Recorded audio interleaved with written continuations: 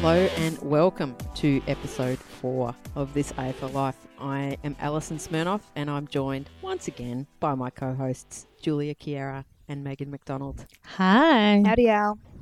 Now, as is now tradition, we're going to go straight into JC No Filter.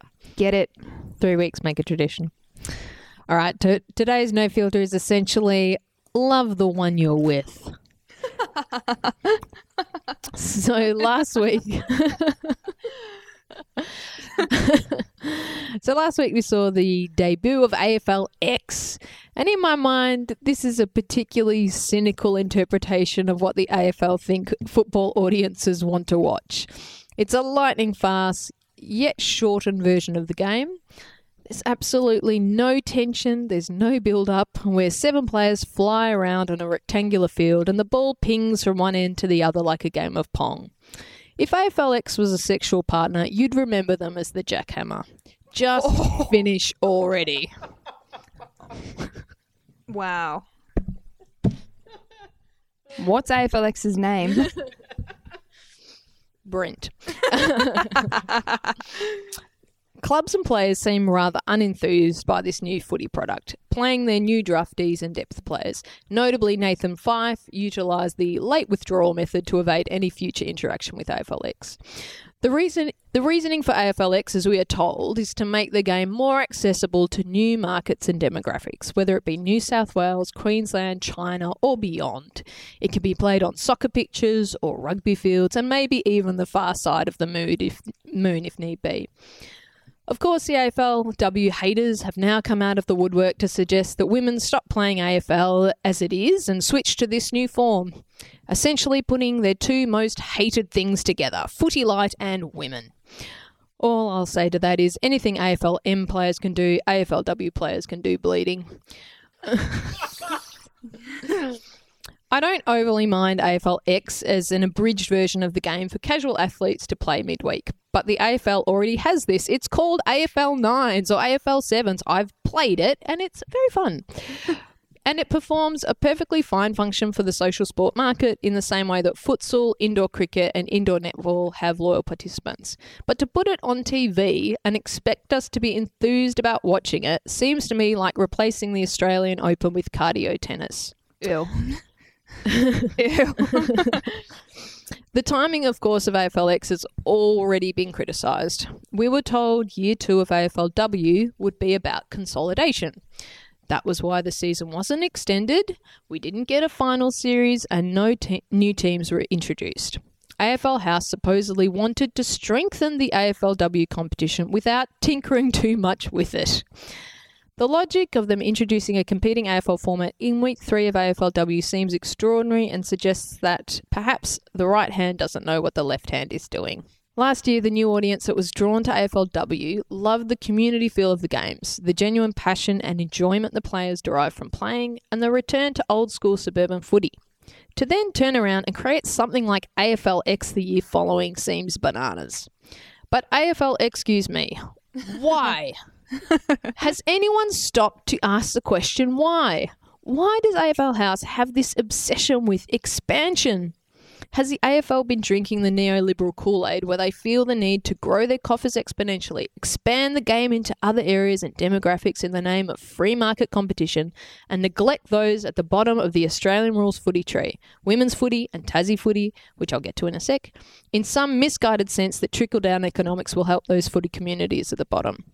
The AFL behaves like it's a corporation with shareholders desperate for an escalating profit, but it's not. It doesn't need to turn a profit, and it's not a corporation. If anything, the fiscal discipline that comes from having shareholders that they are responsible to might actually stop them from making these ridiculous plays for new markets and instead consolidate and love what they've already got. The AFL have bought into this neoliberal myth that economic growth will save us all. Growth, growth, growth, growth. More, more, more, more. Why on the earth does the AFL care about creating footy markets in China? Is the AFL suddenly trading coal or iron ore? Apart from ego, what is the point? And I don't presume to be an expert on the state of footy in Tasmania, but to see strong clubs like Burnie and Devonport in the position where they are failing to field teams in the Tasmanian State League and where the Tasmanian TAC program is a shadow of what is available on the mainland, and Tasmania is still not granted an AFL team of its own because the quote-unquote market is too small, just seems to be a complete stuff-up of what should be the AFL's priorities. They have a football-loving state, and they treat them mean to keep them keen. It's already a captive market, not a growth market, so why bother? To know that the AFL propped up the Gold Coast Suns sponsorship slump last year to the tune of $25 million with an additional $5.5 million on top of that should make AFLW fans and Tassie football fans feel ill. Even just the $700,000 a year it took the AFL to pay out Carmichael Hunt's contract is horrendous when you consider what that money could be used for to improve footy for communities that are actually already interested and committed to real Aussie rules football. Here are some suggestions for no cost. Number 1, the lighting at Icon Park. The Age today says it would take tens of thousands of dollars to put up some interim proper lighting at the ground. Surely tens of thousands is but a drop in the ocean when compared to the $30 million the AFL can seem to spare to throw at the Gold Coast for a Queensland market that couldn't care less. It's incredibly difficult to see across that ground, as Sue Alberti will tell you, and it doesn't matter what impact the infamous memo has about increasing the free-flowing nature of the games if the crowd literally cannot see what is happening. Number 2, stop using second grade and training umpires for AFLW. It's a bloody insult. This is the premier women's competition. It deserves the premier umpires.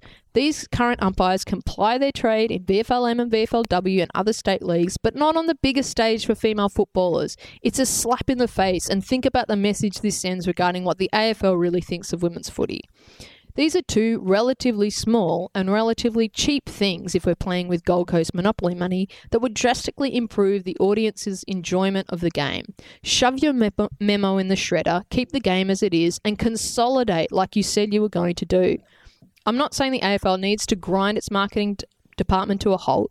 I'm well aware of the need to keep promoting the game to attract the best athletes to it, as well as making it an appealing option to children when picking sports to play. But if that was the priority, then we would be seeing a complete TAC program in Tasmania, alongside a Tasmanian AFL team.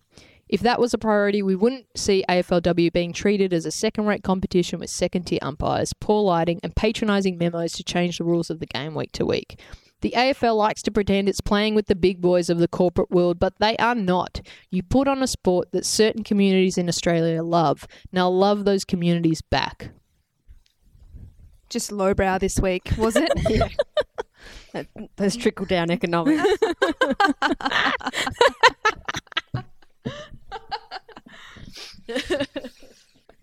So what did you make of AFLX, Meg? I didn't get all that from the 5 minutes attention I paid to it. I was quite excited to watch football. Male football? Male football. Oh my God. Footy's back. No. Scott Pendlebury. No. Oh, don't make that mistake twice there, Scotty. No. So I was excited to turn it on Friday night, only because there was not an AFLW match on Friday night, and I saw the first game out and I thought, this is glorified goal kicking practice, and oh my God, how boring is football when no one cares about the result. And when there's no actual contest for the ball. Oh, no contest for the ball, no. It was just the contrast between the emotions of last week's AFLW and what was on TV on Friday night was just stark. So I wasn't really into it. I was particularly disappointed to see some of my favourite photographers. I just love their work, and then they're photographing AFLX. Get to the AFLW games. Anyway, sweet relief by the time Bulldogs Adelaide was on the air under 24 hours later. So no, I wasn't into it.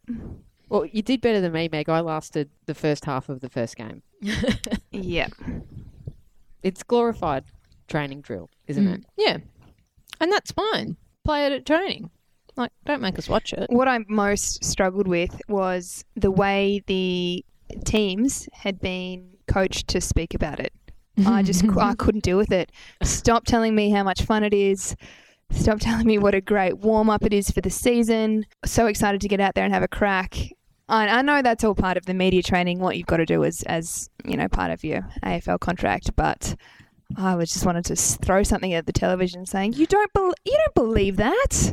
I loved it. Go away. I loved it when they had some players in the commentary box and the commentators are asking, so how much time and energy at training have you put into AFLX?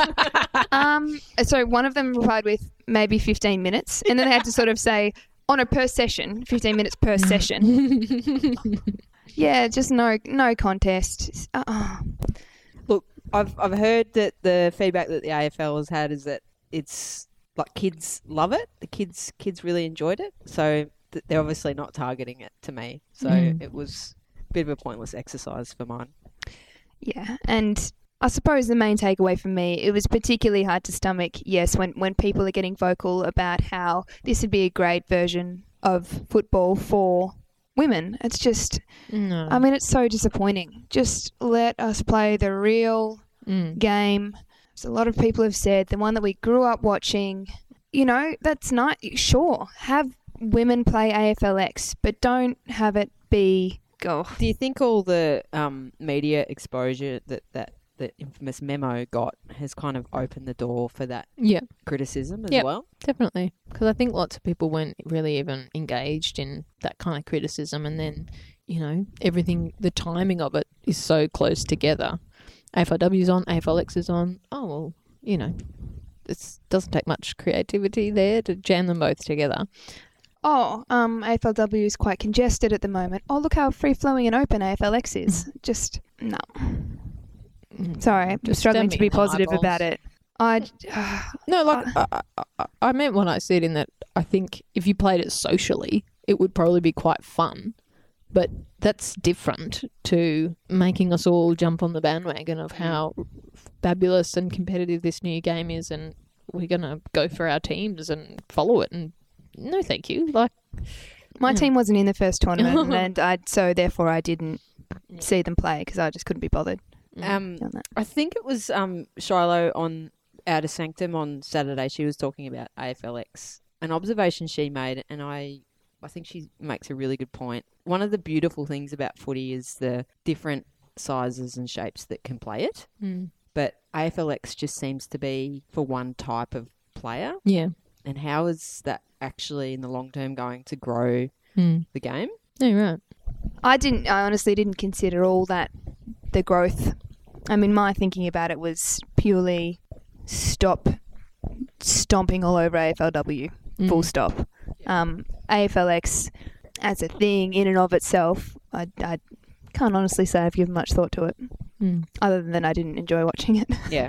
I think the other reason why I just can't even buy into the whole concept is that we're also going to get the JLT series. So you've got these 2 little series of things of no consequence. And the football season's long enough. I don't know why.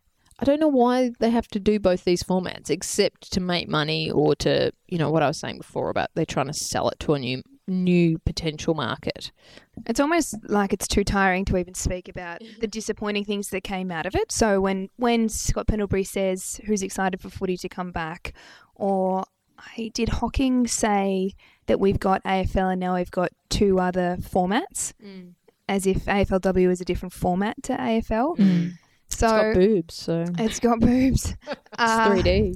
So I kind of, you're struggling to find the energy to even say how damaging the language of that is. And people, I sort of was looking at the replies to Scott Pendlebury's tweet when he said that, and people are saying, everyone's so, we're hypersensitive. But it's it matters. Yeah, it matters to people to say that, footy hasn't, that's return of footy is just, it's so wrong. Anyway. Agreed. Anyway, let's talk about the real footy. Yeah. First game of the round on Saturday afternoon at Norwood Oval. It was a pulsating game. Adelaide defeated the Western Bulldogs by 7 points. Now, I wrote a little round preview on Change O Game, and I think I wrote a line saying that, the Crows welcome back Erin Phillips this week, but she can't do it alone. Wrong. She's just taking the piss now, isn't she? Yeah, I did not believe that one player could make that much difference. Me neither. And she just did. She did it. But even just looking across the ground, the confidence with which all the other players played. You know, I think, you know, yes. but in the 2 weeks prior, Adelaide had looked pretty flat. They hadn't looked dangerous at any point. And then suddenly she's on the field and everyone kind of perks up. And sorry, that's not a Perko pun, but everyone does and start taking the game on. At one point in the first quarter, I think Jenna McCormack gathers the ball in the middle of the ground and then does this complete U-turn to run the other way. And it's this beautiful, skillful moment. And I just feel like I didn't see those moments in previous games where the players were really just taking it on, trusting their skills. I think they looked a bit too nervous and... Yeah, so yes, she played an amazing game, but I feel like it lifted everyone else around her. Do you think that's having her in the forward line so you know the direction that everything's headed, or do you think you mean more morale, having your captain back? Probably both. Probably both. Yeah. What did you think about Perko starting in the middle? I liked it. I liked it too. Got her hands on the footy. Yeah. I particularly like seeing her get the ball at about 60 metres out. And then she's just got such a beautiful kick, gets those deep entries, and Phillips does the rest. Yeah. So in the middle, you know, I don't know how what sort of a long-term plan they have to do that, but I thought it was great to get her hands on the ball more and really use her to get the ball forward effectively. Yeah. She's smart. She's agile. Like she can win that footy, and I think it totally worked for them. But in that first quarter, you know, the Bulldogs kicked the first 2 goals, and I think it was looking pretty rosy for them. You know, one of my favourite goal setups where Asta punts it in from 50 and then Carney runs onto it. That was the first one. But then, you know, a missed kick right at the end of the quarter brings Erin Phillips into the game and she kicks that goal. And then from then on, it just kind of slowly slid the other way. And so Adelaide had the momentum for the rest of the game. I was surprised when they got in front. I thought it doesn't quite feel like they should be on top yet. But just a gentle rise. Yeah. Last quarter, scores a level. Katie Brennan gets the ball in her hands and then grabs the ankle, goes to ground, and it looks like she's going to potentially miss the rest of the season. They're leaving the door ajar for her to come back for the end of the season. But that troublesome ankle has got her again, but gee whiz, she was out and she was about to win them that game. She certainly was. Once again, the disappointment that you feel that you feel for her, having seen up close what she went through last year, to be captain of the team and to not be out on the park. You know, she's an incredibly determined. She's got such strength of character, and she will do everything to get back out there by the end of the season if it's a possibility. She did everything to rehab her ankle during the year. So, yeah. Once again, left watching the television going, no. Yeah. A couple of other things, though. The commentary, even in the first quarter, I think at one point they said the Bulldogs have 3 goals and Erin Phillips has 2. Instead of Adelaide. Instead of Adelaide. So we should also mention Noffy had a great game. She 21 disposals. 15 tackles. Yeah, she's 15 tackles. Her tackling machine's back, and also her kicking efficiency was much higher than last week. She was able to use the ball better. And Chelsea Randall again. Chelsea Randall. But I was getting her confused with Hewitt to begin with, because Hewitt was on Katie when she was deep, and she was doing a great job. But then, Randall's just great. Randall's even just bending the rules. Did you notice a little throw? What? You can't. We were sitting there watching going, you can't do that. Just a little throw around the point post, keep it in play. Oh, yes, yeah. What? Yeah, that was a Speaking of the umpires, come on. You can't do that. it was kind of cute. Like, and I almost thought she was doing it to just like, they're going to, just cute. And then she got away with it. I know. Anyway. But someone who didn't get away with it was Dana Cox. Not on. We've spoken about Adelaide's physicality and that they were renowned for it last year. maybe even playing on the edge, you could call it. But I think maybe a step too far from Dana Cox, but you can't, you're costing your team if you're facing suspension. And she did 2 things in a row that were questionable. Open hand for the first one, but then to whack Emma Carney in the throat, undisciplined. And I can't imagine that's what any of them want. No, and if I was an Adelaide fan, like she actually, apart from those instances, was kind of one of their better players, and her disposal efficiency is super high. And when she had the ball in her hand, she does good things with it. So it's, you're sabotaging yourself, I think, when that kind of stuff happens. And that's too They've had someone suspended for that game, weren't they? Who was that? Foley, yeah. Yeah. Right. Yeah, so Foley 1 week and then Cox the next. Not ideal. No. I think positives for the Bulldogs, though. Speaking of disposal efficiency, I think the Bulldogs were down a little bit on their kicking efficiency, which we'd spoken so highly of in the previous weeks. And I actually think they were slightly higher on their handballs than they had been in the previous weeks. So I'm sure they'll return to the ideas of the first couple of rounds. I think, you might be forlorn if you're a Bulldog supporter because, Izzy Huntington's out now, Katie's out possibly indefinitely for this season. But yes, I feel like we're seeing some pretty bright sparks from other people. I think Monique Conti was semi-robbed not to get Rising Star. I don't know who I'd take it from to give her Rising Star, definitely. but at the end of that game, I was like, she's got it. She looked very poised. She had 15 disposals. Once inevitably she'll get the nomination, and she's put in 3 great performances already. Yeah, she's got to hit the scoreboard, but she's doing well. And she just, I don't know, she doesn't look, is she 18? She doesn't look 18. She looks very poised when she's got the ball. She doesn't rush it. Even in those that dying part of the game, she still looked pretty good. I'm loving Brooke. Jigs. Shut up. I actually ran into Brooke. I ran into Brooke just before round 1. So we share a local cafe. And I was asking... Oh, yeah. No, I've seen her there. Have you?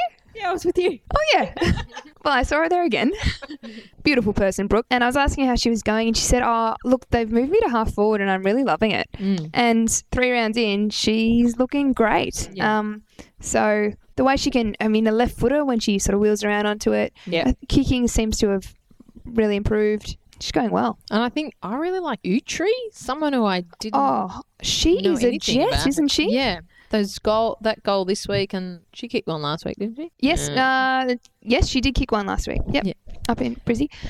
I actually met her on the weekend, and I think it was Bailey Hunt introduced me, and she said, so sweet. Ash was a huge Bulldogs fan last year and had already signed up, paid her membership and everything, and then got picked up by them. So I love it when you're playing for your club. Yeah, that's awesome. She's doing really well. Ferris as well. Ferris does some great things. So, the other players are definitely lifting. I feel like Emma Carney this year has taken her game up another notch. I think she was the best player for the Bulldogs again this week. Her use of the ball's a lot better, lowering her eyes. That goal, she's reads the play. She's very smart. Yeah. I asked her about the goal, and she was saying that, sees Asta, you know what's going to happen when Asta gets the ball at 50 metres out, makes a run for it, bang. And there's upside. So Deanna Berry hasn't done a whole lot just yet. Ellie Blackburn did she did an amazing sort of turn, lowers the eyes, hit someone at 30 metres out, but she didn't dominate that game. So yes, they faced issues trying to cover Katie last year, but there's plenty of talent there. Yeah, definitely. Going back to Erin Phillips, look, you just can't. There aren't enough words really to talk about her. But we know how you feel about her, Julia. So, listeners, podcasters tease me about Erin Phillips, but it's purely platonic. But there's in the fourth quarter, Phillips snaps this goal from the pocket. But if you watch kind of the preceding 10 seconds, the ball is fumbled by so many players, and then she just runs. No, not by Erin. She swoops in from out of shot, picks it up, and then running kind of full steam ahead in the wrong direction, snaps this goal. Like, she just looks like she's from a different planet. Wow. Yeah, we've spoken in previous weeks about the difference being clean with your hands below your knees or even below the ground. The difference that makes. And I would put Perko in that category too. You know, she did some great. Oh, she's definitely. very clean with her hands. The way they're able to get that ball out to someone who's facing goal really helped them. So Adelaide, they're back. You know, they're back in it. Yeah, they're back in it. It's a Yeah. totally open field. Then on Saturday night, we were back at Icon Park. Brisbane defeated Carlton by 22 points in the end. Now, I have a question. Did the way that Carlton set up allow Kate Lutkins to have the game of her life? I think it was both the setup and the skill execution. I think Carlton's skills were not great that night because they were trying to play this zone, pick out targets between 2 or 3 Brisbane players, and then which with a perfect kick would have made it, but there weren't many perfect kicks. But yeah, she definitely had the game of her life. Yeah, it's interesting. I mean, I looked at we were sitting together and looking down at the first bounce. Cashy was free in their defence. So I think they both had one free. I think in the third quarter or so, the umpires started to call it and say you need to set up with wings. But Carlton bound by Bree, it would seem. And without her, no good. Unbelievable. So the disposal efficiency was down to 50%, and we were sitting there just going, oh gosh, hit a target, please. And I think seeing that was, the only game I got to over the weekend, and seeing it kind of in the flesh, I think it almost looked worse because the way that they were setting up, they just never seemed to get many players to contests, or they were kicking it straight into 3 Brisbane players. And they had the lowest disposal efficiency of the round, and Brisbane had the highest, and so you can't win a game like that. Well, it's interesting. I'm not sure what plays into what. There's so much made about their tactics and their setup, but part of me just thinks they're just not playing very well. So it's they're not getting enough width from the contest. Yeah. They're throwing the ball on the boot. They're hurried. They're sort of overuse in the middle, and then the forwards get caught not really knowing when to lead up. They're getting sucked in, but then they're not deep enough. Yeah. And I don't think they're in form at the moment. No, and you see them finally, this happened a couple of times. They'd finally kind of break out of defence. They'd finally have some quick ball movement forward. But because of the way they set up, their forwards aren't in the forward line. Their forwards are suddenly rushing back. The and team defence, yes. Yeah, it just doesn't kind of work. And Brisbane had 130 uncontested possessions to 74. That's a lot of easy ball Yes. that you're letting the opposition have. And so Carlton players just look stuffed. Like, they just look like they were chasing tail the whole game. Yeah, they're trying to affect the switch. Icon Park is a really fat ground, so if you're going to go the long way around and not use the corridor, it's going to be really hard to get it inside 50. Brisbane had 34 inside 50s, 10 more than Carlton. And I struggle because I want it to get in there, and I want that ball in the hands of their forwards, because the competition's lots of feelings on it, but the competition's getting robbed of one of the top players in it, because it's just not getting down to full forward. I can't. Yeah. Well, on Saturday we saw Adelaide play Perko in the middle. Do you think Carlton should try that with Darcy Vesio? I've heard that called for by a few people. I heard it called for by a person called Meg sitting next to me at the game.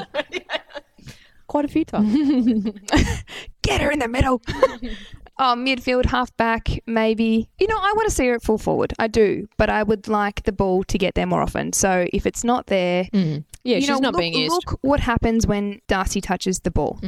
Her first goal comes from, she contests aerially, keeps her feet, throws it on the left, and Ords does the crumb.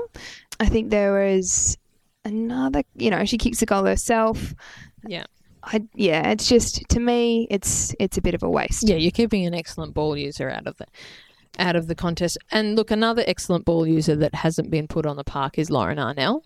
And look, watching that game on Saturday night, I just was quite frustrated as a Carlton supporter, knowing that Lauren is sitting somewhere in the stadium watching, and I just thought that there were basic errors wrong, in the way that they were setting up. If you watch the footage of the Jess Wushner goal, where she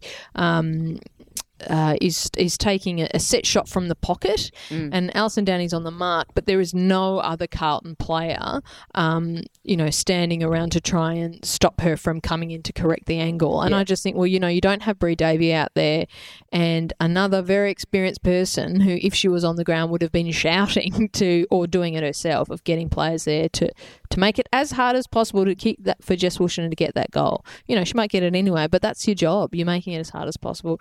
So, look, Lauren is an incredibly smart and talented footballer, and the fact that she's not getting picked up, I'm not aware of what the internal conversations at Carlton are, but I do feel like they're giving a lot of time to some young players, and that's fine. You need to do that, but if your tactic during trade season was, well, we're going to give away all our early draft picks to get Nick Stevens and we're going to get Taylor Harris, that spoke to the fact that they felt like their premiership window was now. And so then at the same time to be giving spots to young players that you're trying to get games into, I don't know if that kind of makes cohesive sense, and leave Lauren Arnell out. Yeah, the game was just screaming for a direction about when to leave, when to lead, when to reset, a little bit of composure, because ball use and kicking inefficiency was so clearly the issue, to lose Georgia G early on and Braz, two of their best users by foot, I would say, it clearly cost them. And they looked, their forwards looked tired. Yeah. As a team, they looked tired. I thought they were most effective when they looked to use the corridor. Now, that's stating the obvious, but I think the best passage of play, it might have been Shea Audley hits someone straight up the middle, gets it over to Alison Downey, and I think then to one of the Hoscos gets it in quickly, and they score a goal. You've got to look inboard if you're gonna score, and you've got to get the ball in flatter. They're bombing the ball forwards.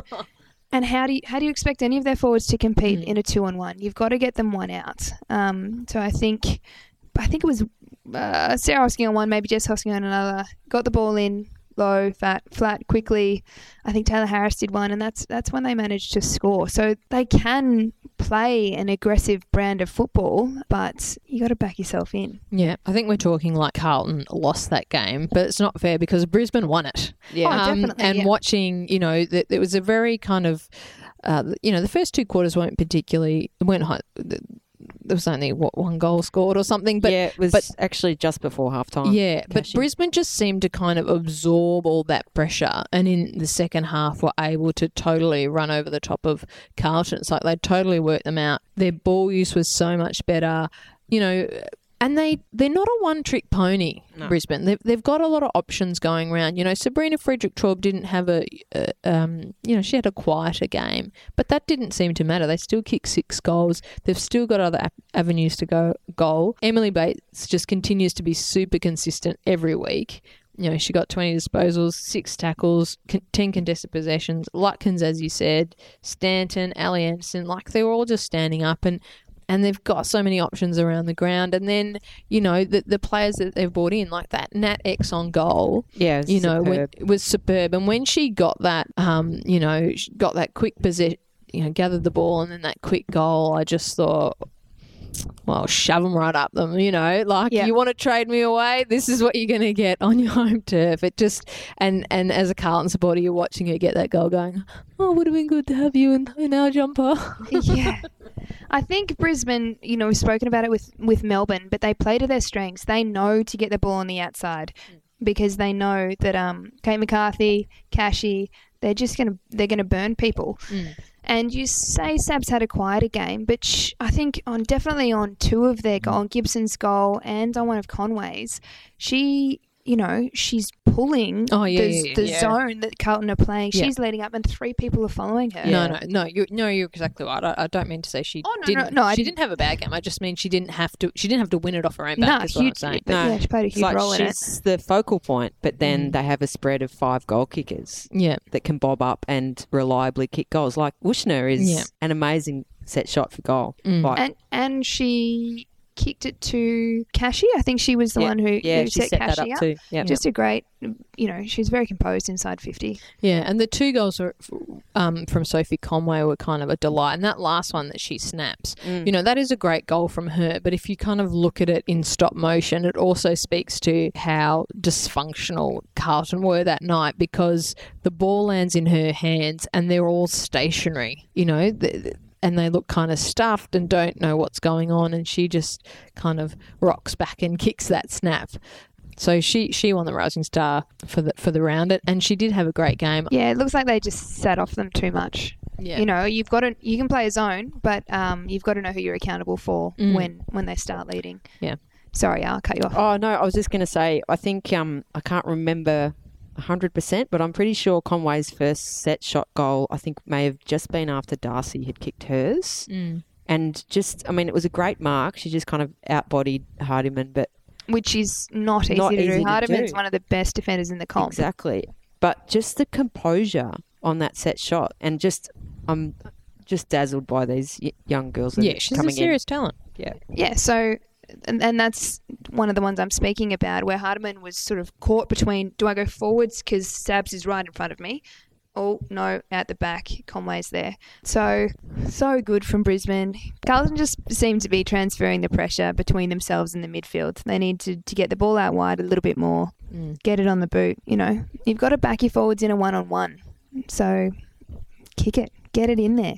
Yeah, but your forwards have to be in the forward line. Yes, and you would argue that it's easier to get back to the forward line if you're a little bit fresher. Yeah. And Well, and you're not forced to go up the ground and play this team defence. I don't know. Just seeing it live, seeing the whole ground, seeing it live, there were so many times where it came undone. And so I can understand that if you execute it perfectly, it works. But when you don't, it makes it hard work for your team. Yeah, it looks inefficient, I think. Trying to get it into the forward line with 6 possessions. 3 will do. Yeah. Get it in there. So on Sunday at the Holden Centre, GWS defeated Collingwood by 13 points, their first win in Melbourne. But I just want to say, Courtney Gum, more like Courtney Gunn. Oh, jeez. Wow. Thanks, Dad. I've been sitting on that Thanks, for Dad. 3 days.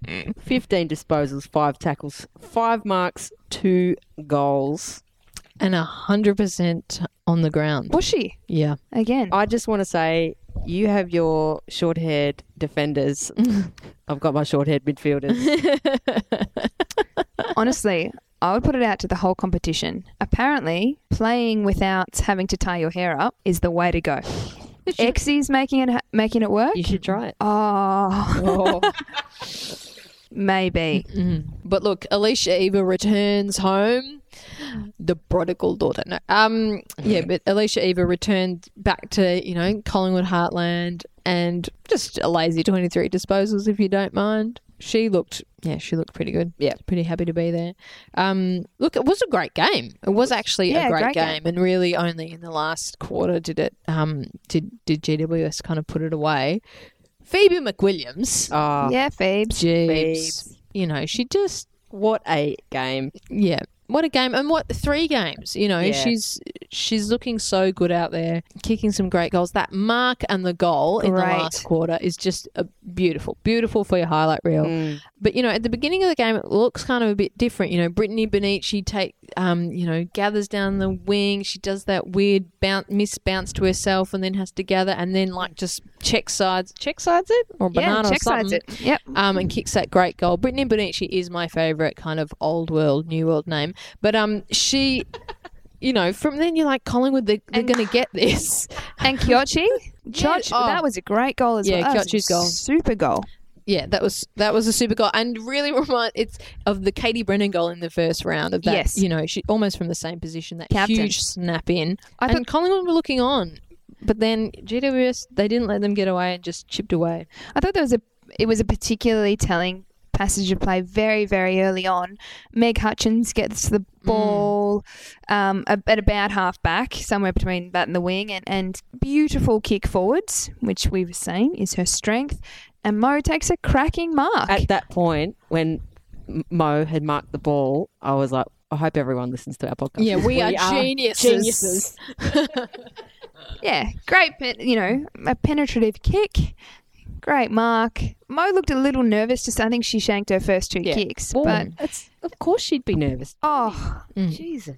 I mean, there's so much commentary about her and, the degree to which she has... I mean, there's debate about whether she's put herself in that position. Irregardless of that, it would be incredibly hard to perform under the pressure of the media speculation that she's receiving. And she is so good. She's so skillful. So. Yeah. Well, that little banana goal. Dribble, yeah. That dribble. She looks like she barely kicks it. Like when she gathered the ball and did the kick, I was like, oh, she hasn't made much contact. And then it dribbles through and I'm like, I know nothing. Yeah. That's her shot. She's so good at doing them. Yeah. And she kicks 2 goals for the game. We did see players return to maybe their more traditional positions on the ground. So, once again, you are welcome. Yes. Yeah. For listening. And Collingwood did look a lot better, but they still couldn't get the job done. But did. I think it's not. I just think GWS are actually quite a good side. I agree. Yeah. And they're a lot more even around the ground this year. Amy Schmidt kicked 2 goals. We've already talked about Phoebe McWilliams. But on Phoebe, a lot's been made of how much confidence Alan McConnell's tried to instill in the team and have them believe that they're good enough, to compete with with the Melbourne clubs, in short, I think is what they were saying. And she just seems the perfect example of that. Yeah. She's really stepping up, clunking some big marks and going back and delivering. So good job on the old morale. Yeah. Another match that featured maybe an ugly incident. We saw Sophie Casey raise her elbow and Cora Staunton's nose splatter all the way across her face. Not a great look. I think she's probably lucky to get away with one game because, she left the ground, she raised her elbow, and poor old Cora looked like Voldemort for the rest of the game. Yeah, nose is back in Ireland. But I feel like we're seeing some weird... If we were on a different podcast, we'd talk about Omen Watch. But I think that there are some weird little pairs popping up per round. So, in the second round, we had the 2 ACLs. And now this round, we've had 2 players that were suspended that were also suspended last year. Cox and Casey. So I don't know what the pair will be from last year. I don't know what the pair will be for next week. And right now they don't seem to be very positive pairs. But maybe next week we'll see 2 bags of 6 goals. Yeah, I was going to say 2 big bags. Chloe Malloy once again just doing her thing. She started forward this week.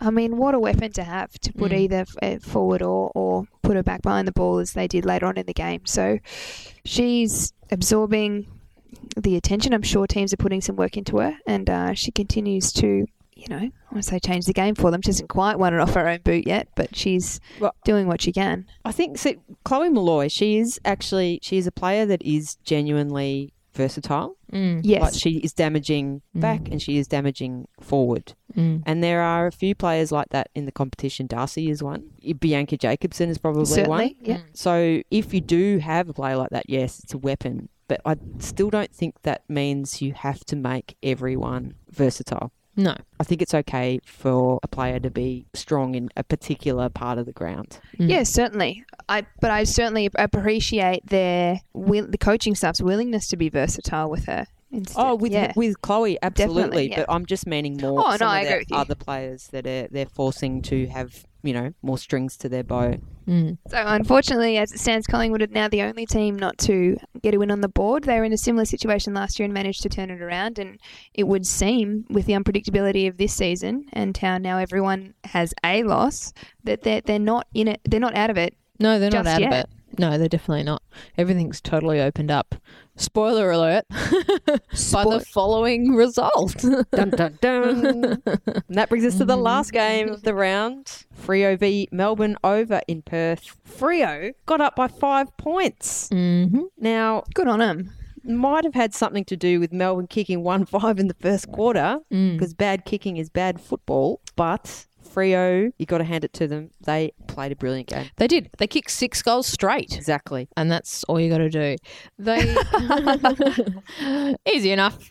But Freo look like a different team to the team we saw round 1. Yeah. Their intent was better. Their evenness across the ground was better. You know, my new favourite player, Gooch, was up there with 15 disposals. And my second new favourite player, Lisa Webb, 17. Like I don't know, they look like a different team. Having said that, the first quarter, Melbourne dominated possession. They have 6 shots at goal. But I don't know, there was this part of me that was looking at them going, I know you're having a week away, but you haven't won it yet. They just looked a bit too relaxed. I don't know if that was my anxiety or something watching them, but they looked too relaxed, like they were going to just have as many shots at goal that day as they wanted, and it didn't matter that they were not getting them.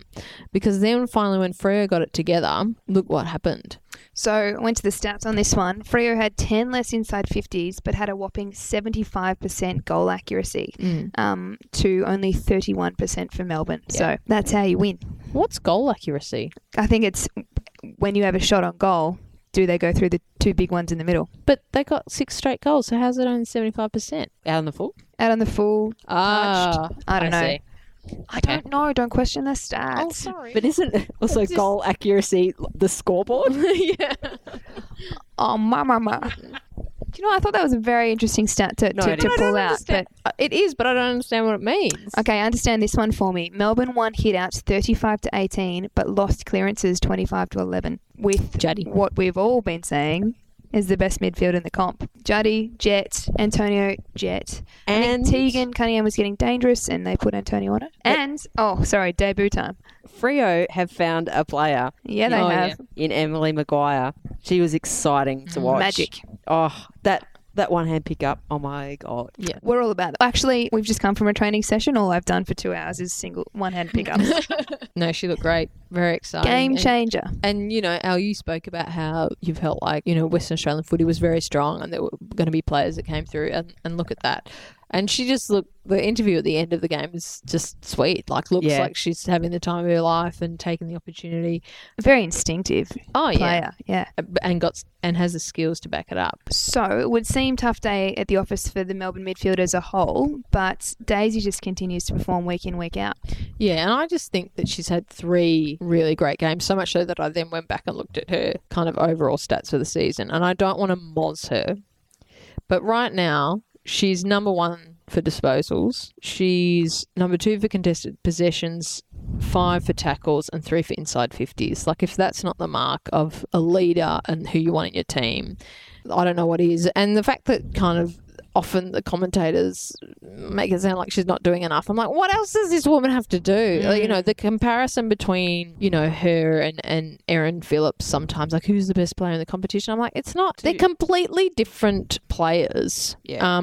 So the comparison I just don't think is, I don't know, it's just doesn't work. Yes, and to suggest that she doesn't like the contest or doesn't like contact is ridiculous. I was ridiculous. going to ask this because in the commentary, yes, So it was pointed they said out that Daisy doesn't like physicality. Now, I haven't watched Daisy up close for as long as you have, JC, but I have never seen a single player cop more treatment on a footy field and just keep getting up. Not at all. And you know what? And I think that's why people think she doesn't like contact, because she always stands up afterwards. Like, it looks like, I think she makes it look like no one's ever got near her, but that's not true. Yeah. They're grinding her into the ground, but she still stands up afterwards. Oh, she gets a free kick. Yes, that's because you whacked her.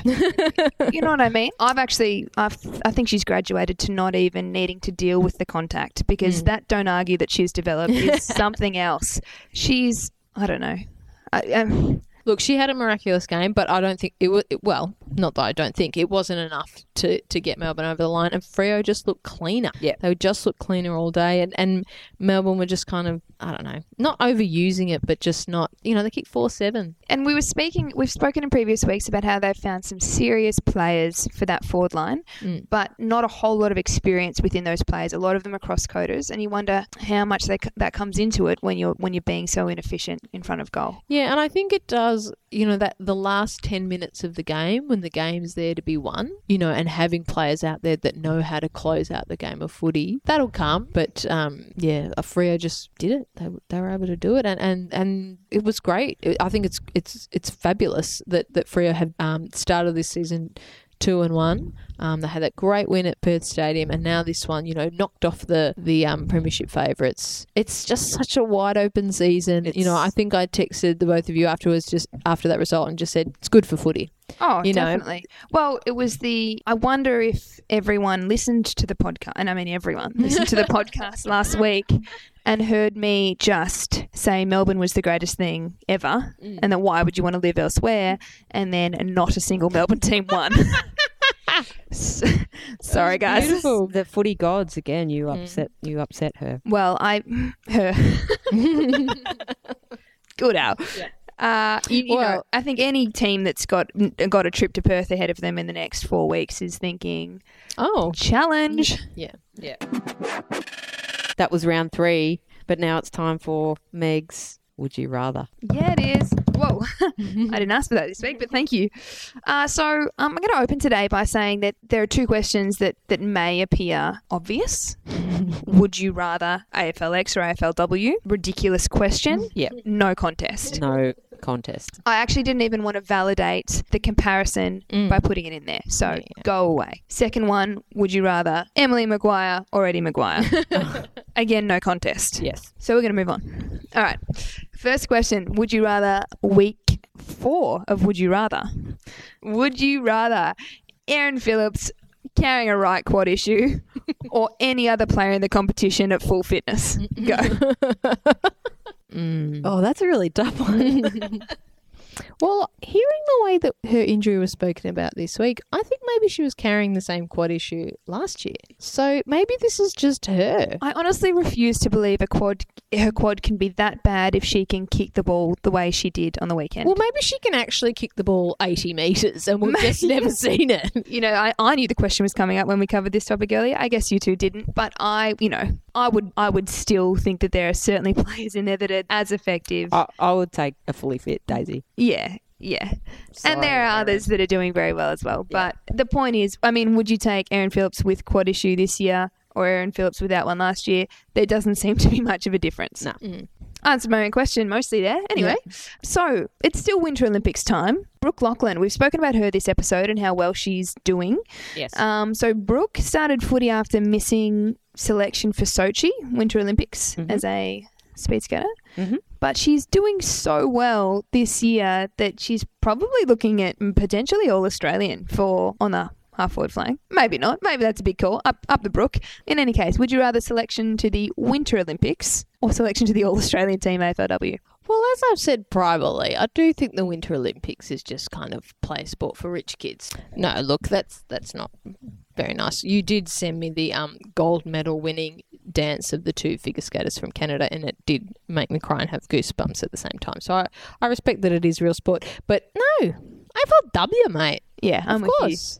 Yeah, all Australian. Yeah, the footy.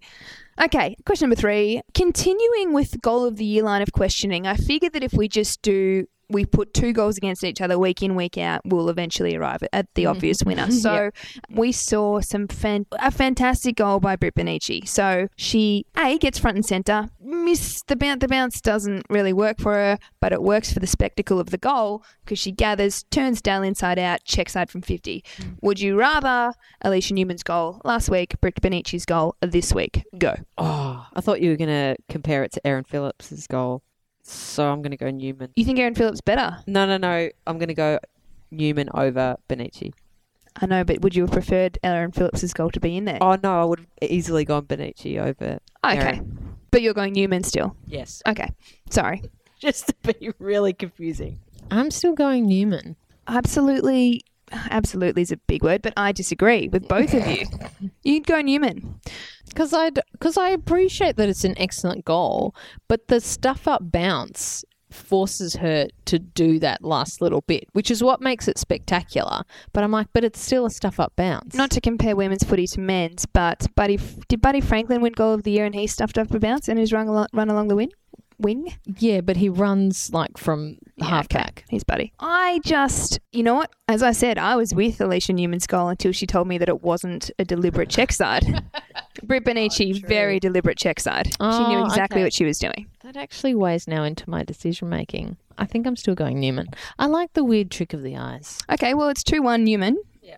So when we get a great goal next week, it'll be once again against Alicia Newman-Skoll. Okay, final would you rather. Thank you for the inspiration for this one, Alison Smirnoff. Would you rather GWS's over 30-year-olds or the Western Bulldogs 20 and under-year-olds? So mature age giants or the young pups. While you think on it, I'm going to give you the players who are over 30/20 or under. GWS, Hetherington, McWilliams, Gum, Staunton, Ferrugia.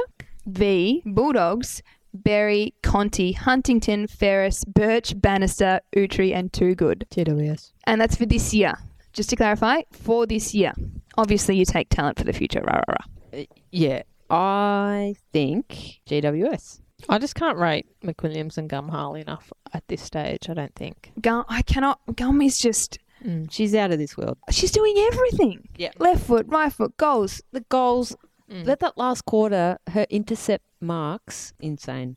And I also think, like Cora Staunton, for someone that is just learning the game, her impact when she gets the ball in her hands is remarkable. And to think what she could do, what she can do once she's... With a round ball. No. But I mean, there's a couple of times where she's kind of got caught with the ball and so on. And I think that's just unfamiliarity with the game. But she's looked so exciting. So you've both gone with GWS. But I think the reason I loved you putting the question like that was that it's such a great comparison. I mean, the Dogs girls, they've found some serious talent there. Yeah. And it's not just Huntington and Conti, who were always going to go high in the draft, but they're young rookies. So Ferris, Utri's just... Is it Utri or Utri? She's doing some she's so clean. So here and now, GWS. Yep. But Bulldogs have set themselves up for years to come. Yeah. Hang on to them. Yeah. That concludes Would You Rather for this week. Once again, please send some suggestions through. Okay, this Friday night at Whitten Oval, the Western Bulldogs and Carlton will be playing in the AFLW's first ever Pride round. They were showing off their fabulous rainbow Guernseys during the week. Are you looking forward to the game, Julia? Yes. Is this the game I've been waiting for my entire life? Possibly. Look, yesterday when I saw the lovely Darcy modelling the Carlton jumper with the kind of rainbow shadow of the monogram, I just thought, wow, imagine if I'd seen that as a 12-year-old.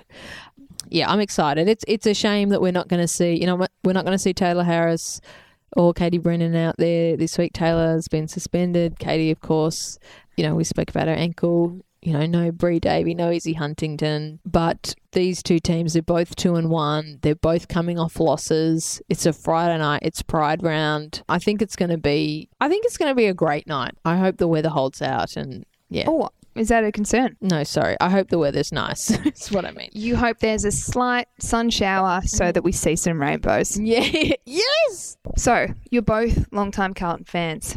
Yes. Both Guilty as love charged. equality. Yes. I prefer superiority, but anyway, yeah.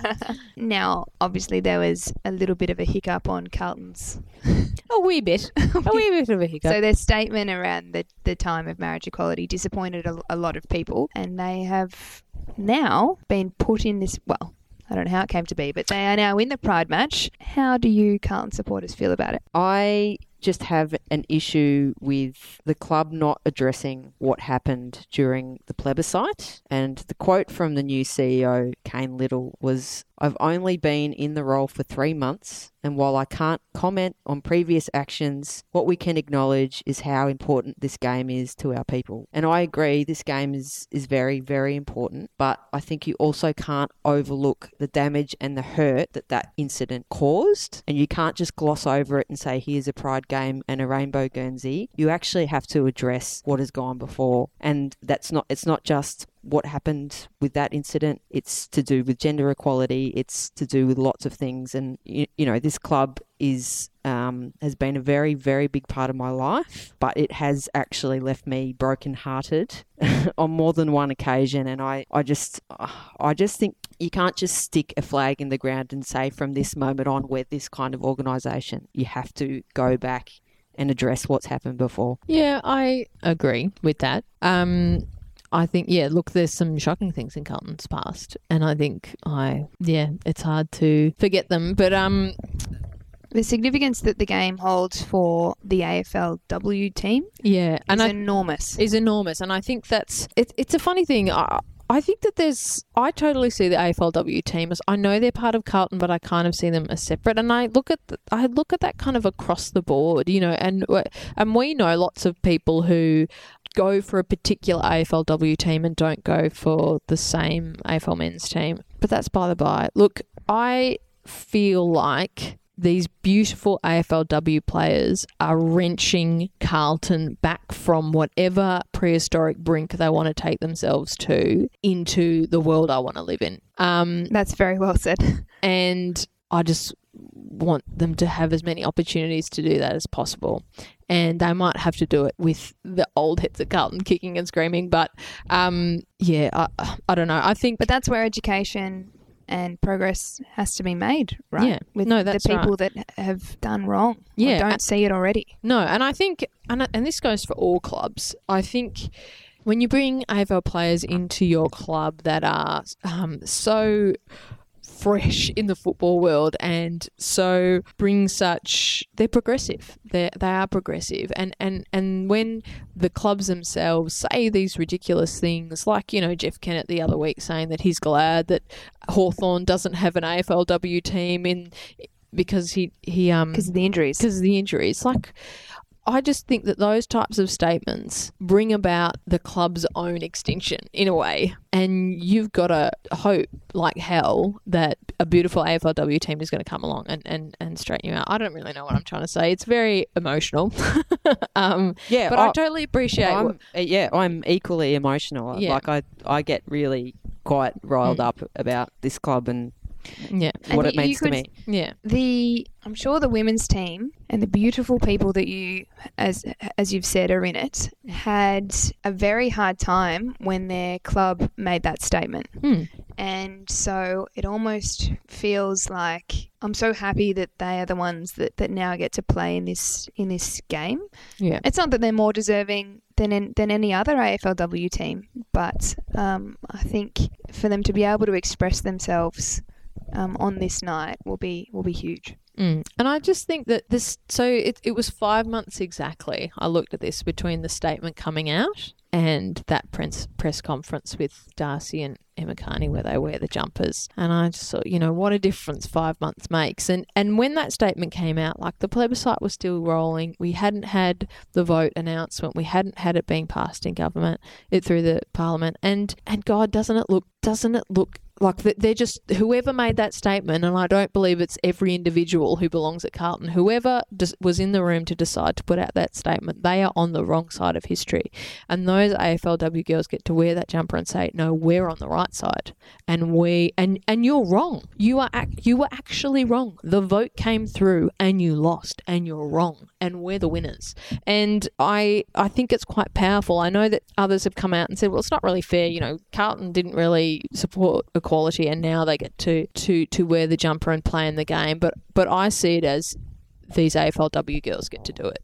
And we've spoken over the last seasons how, you know, inclusive women's footy is, and they have the right to wear the jumper because they are proud. I guess I am happy for the AFLW Carlton girls that they do get this opportunity, but I still personally just can't reconcile, I guess, with this club. And I mean, you know, they're a club that signs to the responsible gambling charter, and yet they're completely subsidised by pokey venues. And I just hope that this isn't another thing that they're paying kind of lip service to. And I know in the past a lot of women, and not just at Carlton, at lots of clubs, women stood up and spoke out and they got their heads chopped off and now they're lost to the industry. And I I think the AFL needs to look back before they move forward with these kind of things.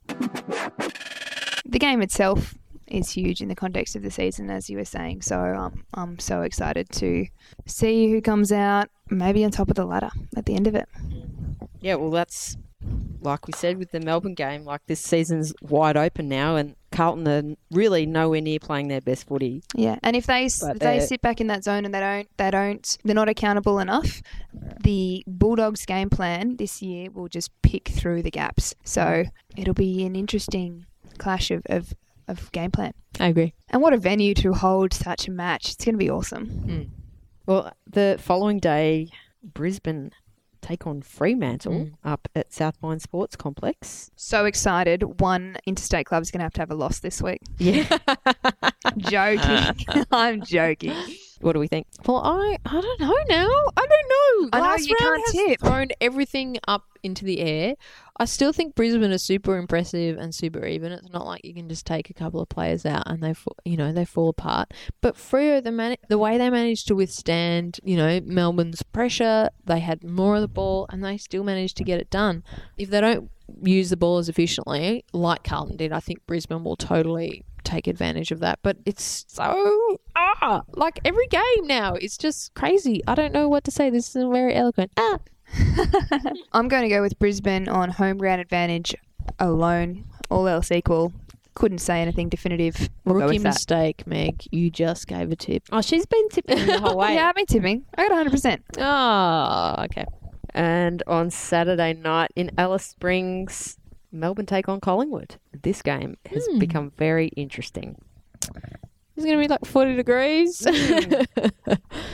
Oh, God. Look, Collingwood have to win. They have to win. Yeah. But it's hard to see how they will.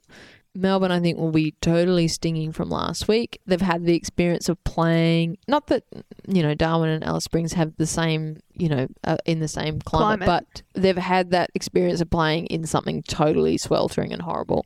But look, the pressure's totally on Collingwood to win. And sometimes that's what happened last year. It was at this time of the year that they turned it around. They might be able to do it again. But Melbourne, they're doing this weird experiment where they're on the road the whole week and bonding and braiding each other's hair or something, or just going to have coffees down laneways. Coffee and beach. Not an Alice, though. No, so we could see, look, if Melbourne come away with 0-2 from this week-long experiment, we could see that no club ever does it ever again. Yeah, but it will be interesting. And then the last game of the round, GWS take on Adelaide at Blacktown. Oh, yeah. Well, look, if you remember last year, the GWS Adelaide game was a round one game.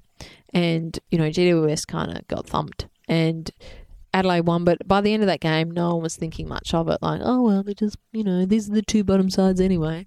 And then, of course, the season played out as it did. So I reckon GWS will have, the sting of that loss in their proverbial. And they've just come off that great win. We know that they, round one, they look like a winning side but couldn't get it done.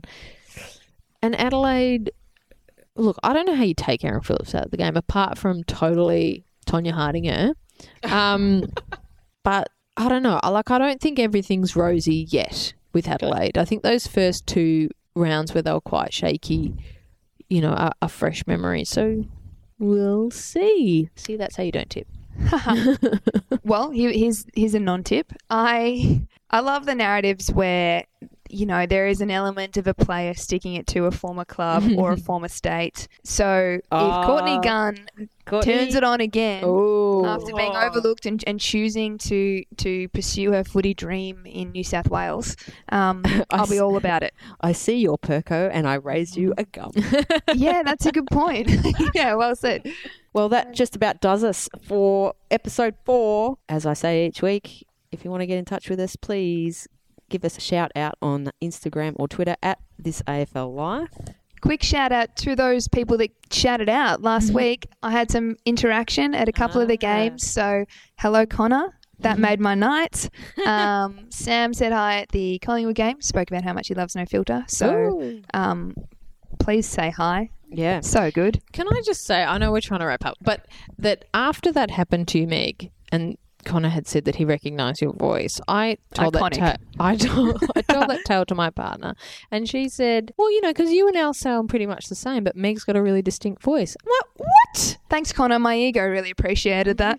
And thank you also for all the lovely reviews we're getting on iTunes. Please keep them coming through. And You're while welcome, Al. And thanks. No, I didn't. And while you're there, make sure you subscribe, and we will see you next week. See you later. Bye.